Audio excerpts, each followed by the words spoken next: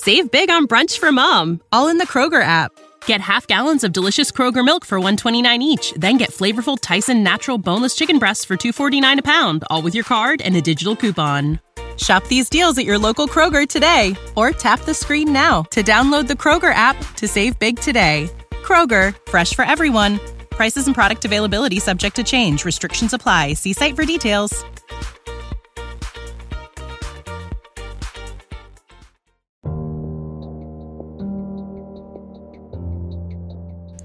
Hello guys, what's up?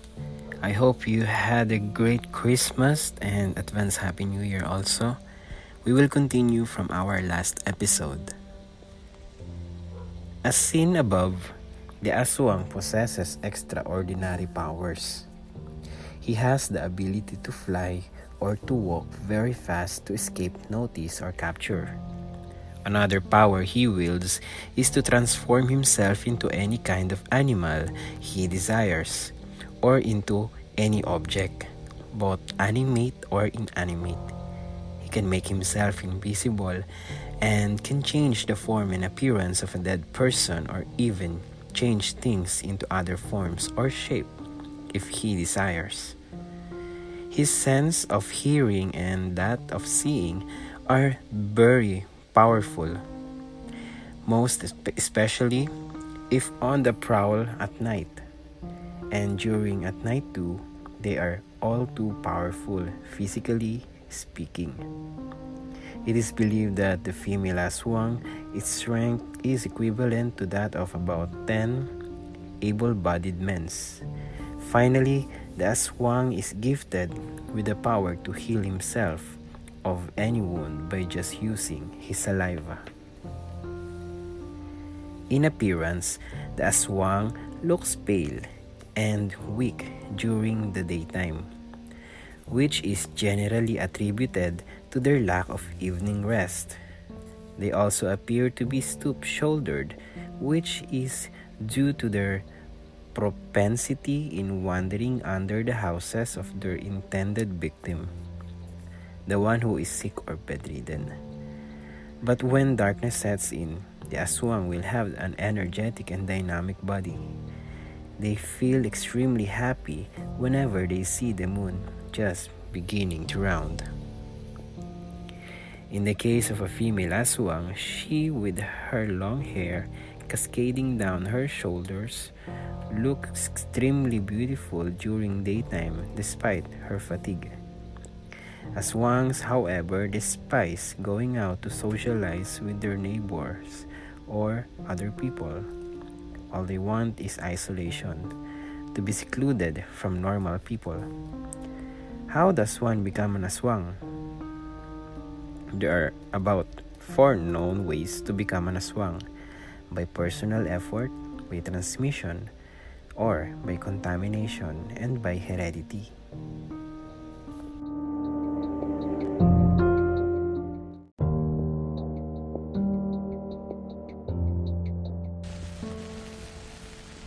The first one may be done easily.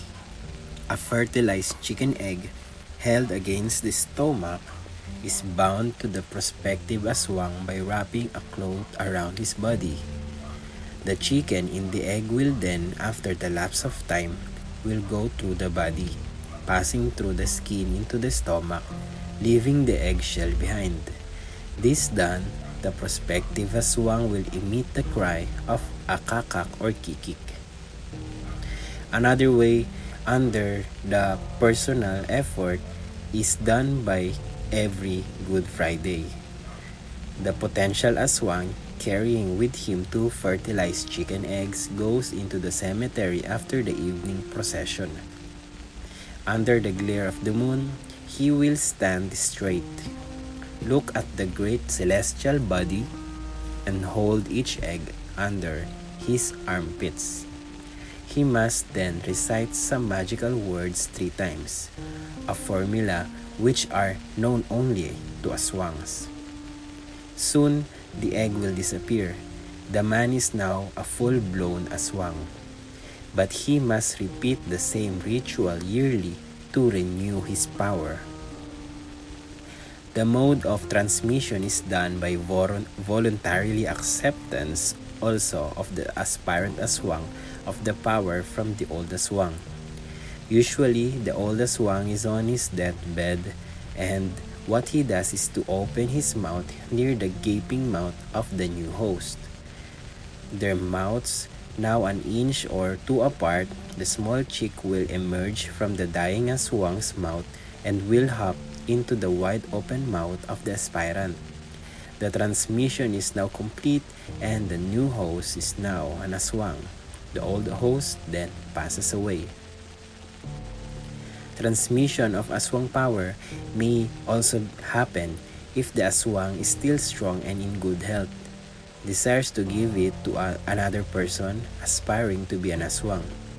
This then can do by making their sticking out their tongues, making them touch to form some sort of a bridge. This will enable the small chick which emerges out from the veteran aswang's stomach to cross the bridge tongue and rush into the mouth and settle down into the stomach of the new host. The latter now becomes a new aswang. Yon. Sorry guys, because some of the wordings in this book seems very odd, and I know there's grammatical error in this, and yeah, there are lots of error in this book grammatically. But anyway, let's continue. Still, another mode of transmission is through education. The veteran aswang giving instructions to the hopeful aswang, which the latter will follow until he eventually gains knowledge of the secret of the aswang. Once he completes the course, he is directed to eat a piece of the human flesh specially prepared by the old hand aswang. This done, he now becomes a full-fledged aswang. Yeah, see, there's another grammatical error there. Anyway, let's continue. Contamination. Contamination, as the term itself says, is a process that is done by the aswang superstitiously tainting the food of the unsuspecting victim. The veteran aswang need only to make his prey eat food mixed with a piece of the aswang prepared human flesh or drinks spiked with the said aswang saliva, and the victim then become an aswang. Another form of contamination is done in a rather unique fashion. This involves using the hair strand taken from the aswang's head. After he holds one end of the strand using his teeth, the aswang sticks the other tip to the mouth of the victim. This usually happens when the victim is fast asleep. Now there is a hair bridge that is formed between the two mouths. Here, the veteran aswang lets his saliva course down using the bridge. As soon as the saliva enters the mouth of the victim, the latter then becomes an aswang.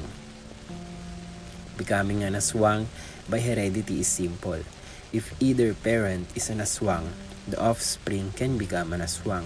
It is believed that becoming an aswang by heredity will continue for 7 generations. There are ways to detect if one is an aswang. An aswang does not look directly to the face of the person he is conversing with.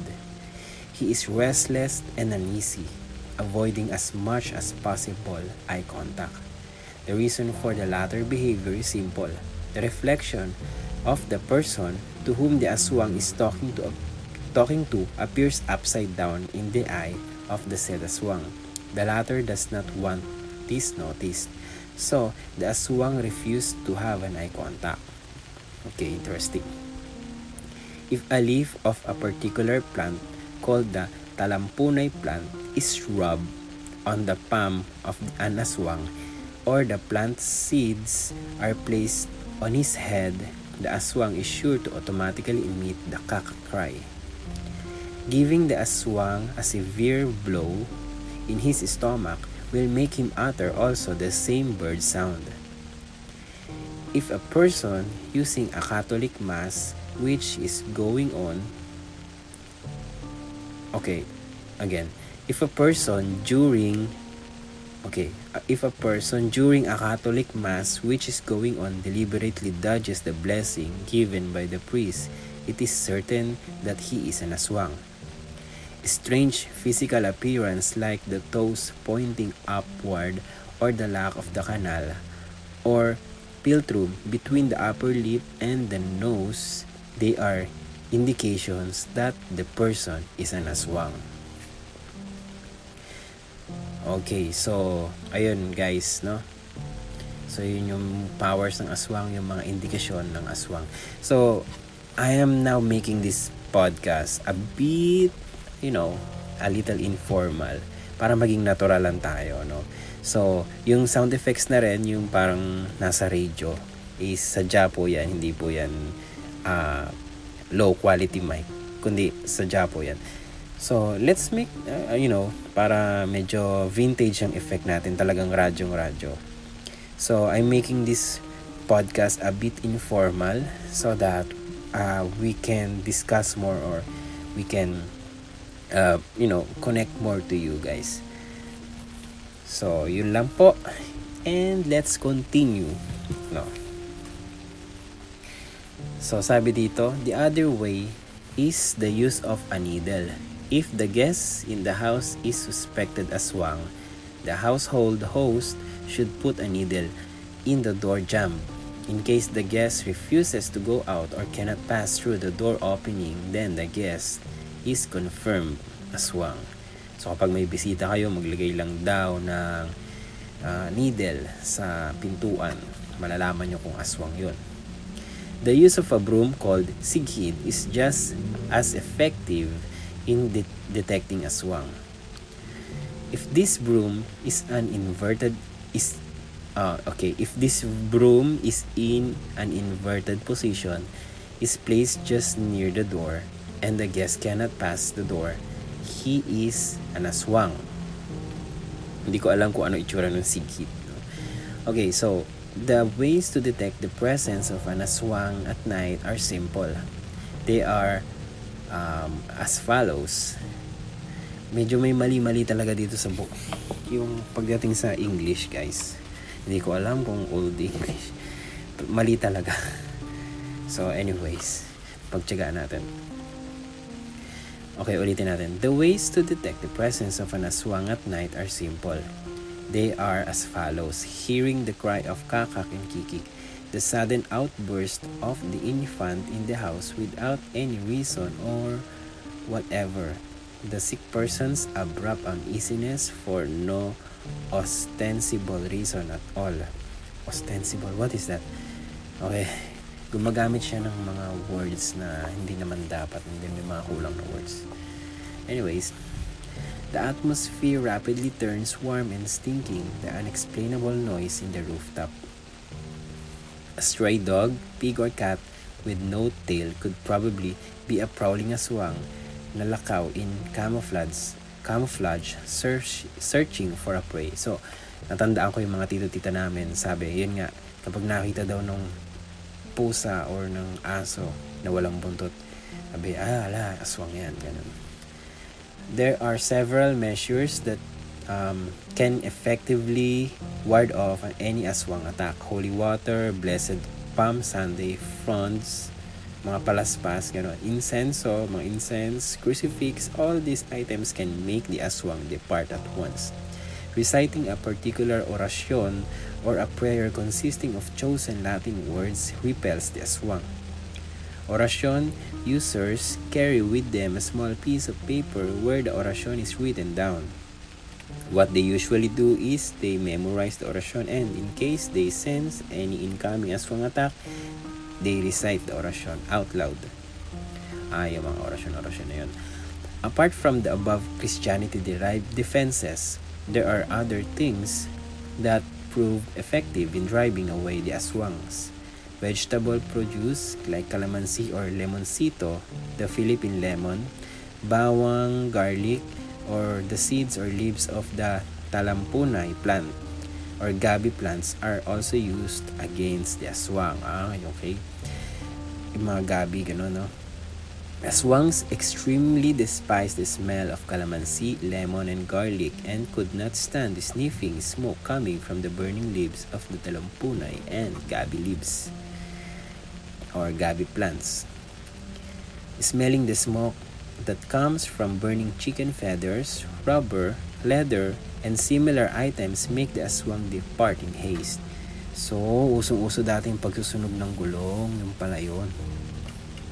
They find the odor too repugnant as to make them abort any attack they may have planned ahead. Ito yung mga items naman. Metal items like fishing hooks hung under the flooring of the house and big sharp knives, locally called the bolo, with their pointed tips driven through the wooden floor are effective to scare the aswangs. In case of a flying aswang about to attack a lone traveler at night in a secluded area, the latter must drop down to the ground to foil the aswang's swooping attack. He is to remain in that position until he is certain that the aswang has already disappeared. Ways have also been devised to capture an aswang who is prowling at night. Okay, so, ayun, yung mga aswang na naggagala tuwing gabi.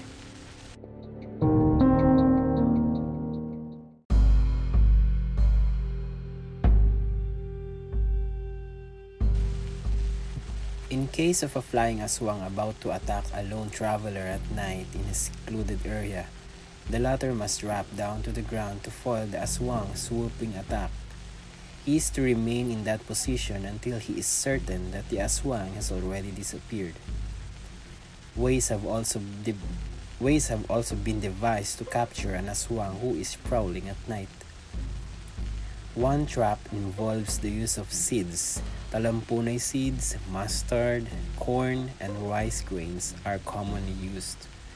For no reason, aswangs are susceptible of distraction, and one instance of such distraction is when they see seeds that are scattered in the place where they are to make their attacks. Napaka-uzi siguro ng aswang, ayaw na may nakakalat na mga boto-boto, ganyan. If an aswang upon arrival at the space under the house of his intended victim sees seeds thrown around, he is instinctively prodded to pick them up one by one. Napaka-uzi nga ng mga aswang. So kapag may uzi kayong anyways, yun. This urging him to gather every single seed is something that he just cannot avoid. Little does he know that what he has just begun is a distraction which has been devised by the aswang hunter. So, huli na para malaman nila na na-distract na pala sila kasi ewan ko, basta sabi dito once na makita sila ng puto, instantly yung instinct nila is damputin yung mga yun isa-isa. So kaya pala kapag sa mga probinsya nakakalat lang yung mga buto-buto ganyan, yung mga palay ganyan, nahayaan lang nila sa paligid kasi nga para siguro nga protection sa aswang. Ayun. Ano pa ba? Sabi dito, while the aswang is in the midst of this task, the hunter who has been lurking in the shadows beyond the aswang's notice makes a move. On seeing the aswang totally engaged in his endeavor, the hunter sprints toward the aswang, losing no time to wrap around the aswang's body his weapon, a cordon, which is the cincture or the liturgical vestment worn by the priest during a Catholic Mass. Okay? Once the aswang's body is encircled with this vestment, he is at once rendered powerless and becomes captive of the hunter. Okay, dinamitan lang ng pampari. So, yun na. Nahuli na. At times, the aswang hunter makes use of a bolo. For him to capture or kill the aswang, the hunter must strike the bolo in the middle of the aswang's back as this part is the most vulnerable in the aswang's body. Kala ko heart. Anyway, this done, medyo yung English niya. This done, mga ganon. Diba? Pwede niyang sabihin dito, by doing this, diba? Anyways, kasi, ito mo, kahit ako na maayos na magbasa ng English na maayos, nabubulol kasi nga dahil sa mga English na ganito. Diba? Ewan ko ba? Anyway, tuloy tayo. Ino na natin. By doing this, the aswang can now be captured. O diba, napakasimple. Instead na sinabi niya, this done, the aswang can now be captured. Diba parang, okay. In case the aswang manages to escape despite the blow, it is a certainty that he will die of bleeding soon. Ang weird ng English niya. However, if the aswang fails in his effort, the blow of his bolo landing on some other part of the aswang's body, the aswang may right away heal the wounded part of the body by simply applying some of his saliva may mali na naman. Nakalagay dito, by simply applying some his saliva. Okay, kulang. Okay, ulitin natin. The wounded part of his body by simply applying some of his saliva, yan tinama ko na, which has a powerful curing effect. In this case, the aswang is assured of his continued existence. Another method involves deception. That is, the hunter pretending to be another aswang feeding on the voided phlegm of the bedridden person. As the hunter hangs from the house beams, falsely enjoying the sticky sputum of the tubercular pwede namang sabihin of the sick person or of the person with the TB. Nakakalito talaga. The real aswang who has just arrived will beg for his turn to feed on the mucus being spat by the sick man. Kadiri. Appearing to display great unwillingness, the bogus aswang then yields and allows the real aswang to take the former place. The pony aswang then moves swiftly. He wraps the cincture around the aswang's body, or if his weapon is a bolo, he hacks the middle of the aswang's back. Ayun. Kadiri, bakit ka? Imagine ko kumakain ng plema. The use of 3 two-eyed empty coconut shells has been used to capture an aswang. On the ground under the house of a sick man, the hunter must sit on these coconut shells. By doing this, the hunter makes himself invisible to the aswang's eyes. Oh, talaga. Then, if the aswang arrives and becomes absorbed by his feeding on the tubercular's mucus, pwede na sabihin phlegm, the hunter may strike the aswang with a bolo or capture him with the cincture.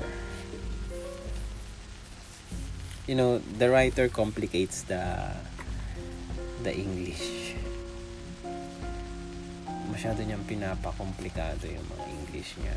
So, nagmumukha tuloy ano yung nagbabasa. Anyways, the other method is the use of the orasyon. The hunter will recite the orasyon as soon as the aswang arrives. On hearing the orasyon, the aswang will become powerless. O diba? Tuloy-tuloy naman ako magbasa kung maayos yung English. Ako tuloy parang nagsasound ng, stuttering and, Anyways, continue. The aswang's capture afterwards. Ano? The capture of the aswang is certain afterwards. Yun, pwedeng ganun. Okay, so sigurado daw yung aswang mauhuli. The methods used to capture a walking aswang may not be effective if applied to the flying aswang. The reason is simple. This type of aswang is aerial, so a special trap is employed. Wow, syempre flying nga kaya aerial. This is done with the use of 3 big stones arranged into a stove on the ground. The 3 big nails. Once the bird cry kakak or kikik is heard aloft, the hunter begins to recite the Catholic prayer, the Apostles' Creed. On reaching the part of the prayer that says, "was crucified," the hunter picks up the stone and drives 1 nail into the ground. How does he does this for 2 more times with the remaining stones and nails, and arrange the stone back into the stove position. This done, ayan na naman sa this done. This done, the flying aswang, even if he has already gone far, will return back and head to where the stones and nails are. He will then descend and eventually perch on the stove stones. Sakit sa ulo. Guys, bakit ko ba naisipang itong season 5, ano? Anyway, maganda naman kasi siya, kaso yung grammars niya, yung English niya, marami ka namang matututunan eh. Ito, punta na tayo sa other beliefs and patapos na tayo sa chapter na ito. There is an aswang that exists in the mythology of a particular tribe in Mindanao, the Mandaya tribe. Okay, ang ibig sabihin daw ng Mandaya is the inhabitants of the uplands or the highlands, I think. That's what this author means. Highlands. Okay, uplands. But uplands, may ganun pong word.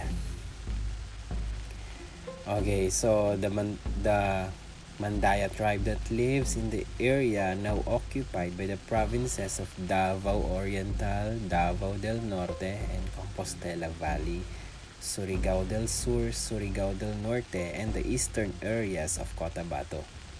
According to their belief, the term aswang represents a class of malevolent spirits. Sabi dito, there are about 5 most powerful aswang spirits: the Tagbanwa, Tagamaling, Sigbinan, Lumaman, and Bigwa. So yon, nire-represent daw ng aswang yung isang klase ng malevolent spirit who inhabit certain trees, cliffs, and streams, and who delight to injure the living or cause them to fall ill. These spirits are said to be living in balete trees and in some caves. While a member of the tribe becomes sick, he or a member of his family seeks the tribe's priest, known as Balyan, to perform the necessary ritual, offering a live chicken to the aswang spirits, requesting them to take and kill the chicken in place of this man, so that he may not die. Once the sick recovers, it is understood that the aswang spirits have accepted the offer, and the fowl is then released to the forest.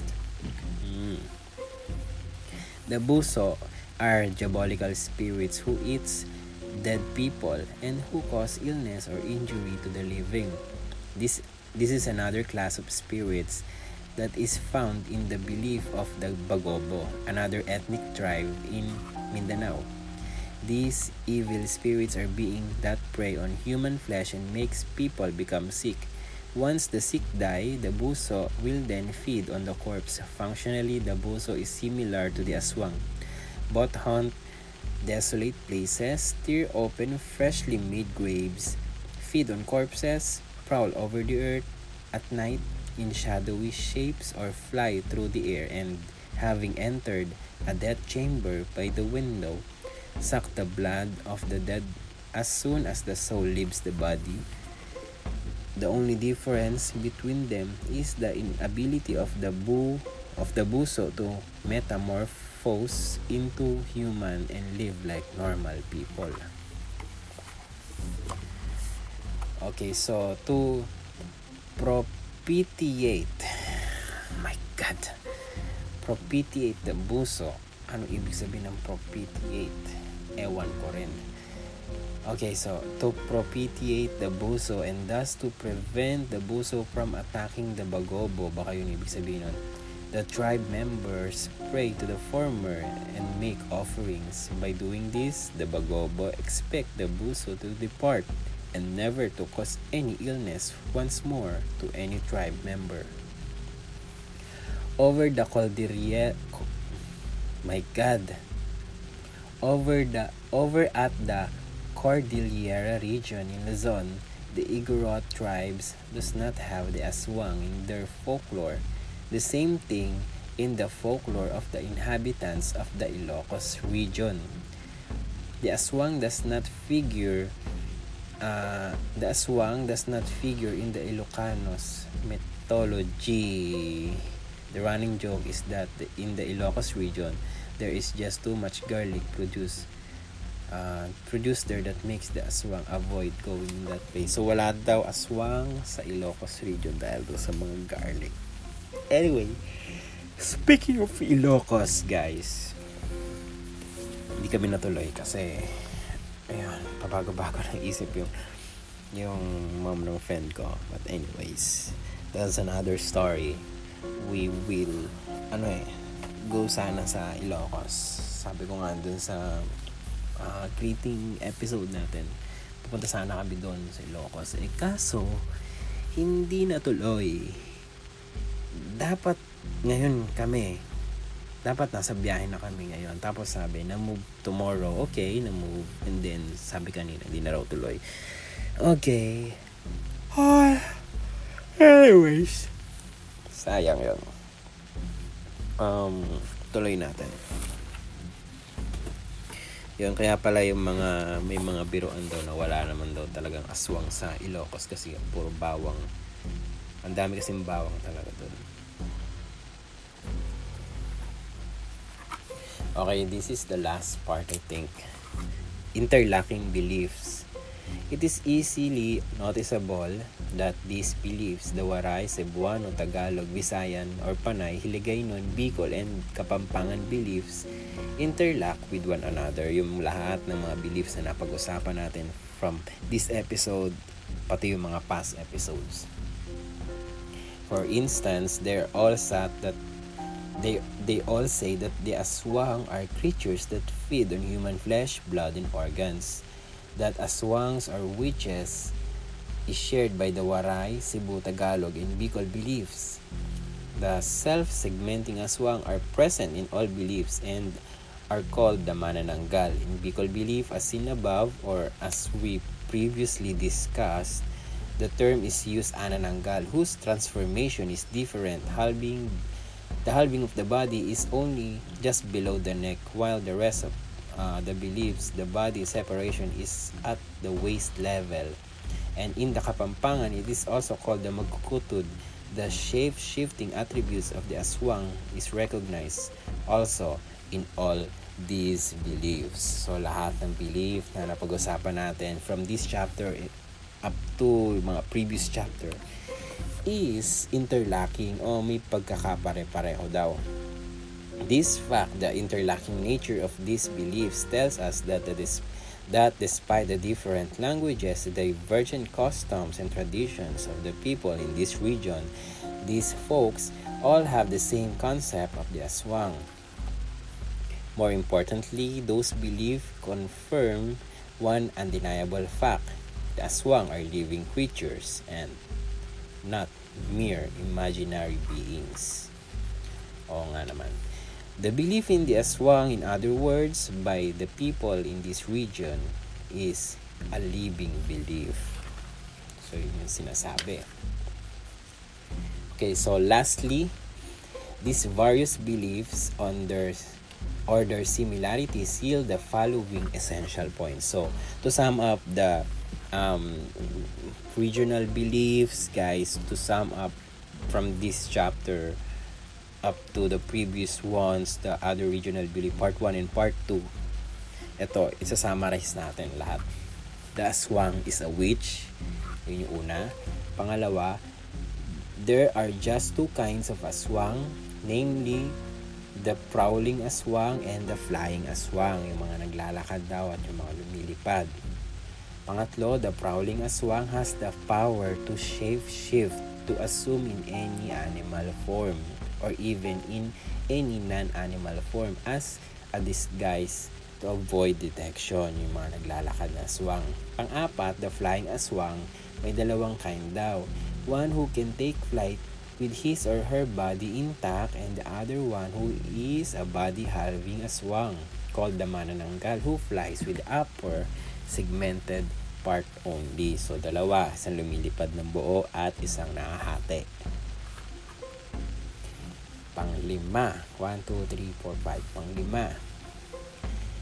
This torso-splitting manananggal appears to be of two kinds also.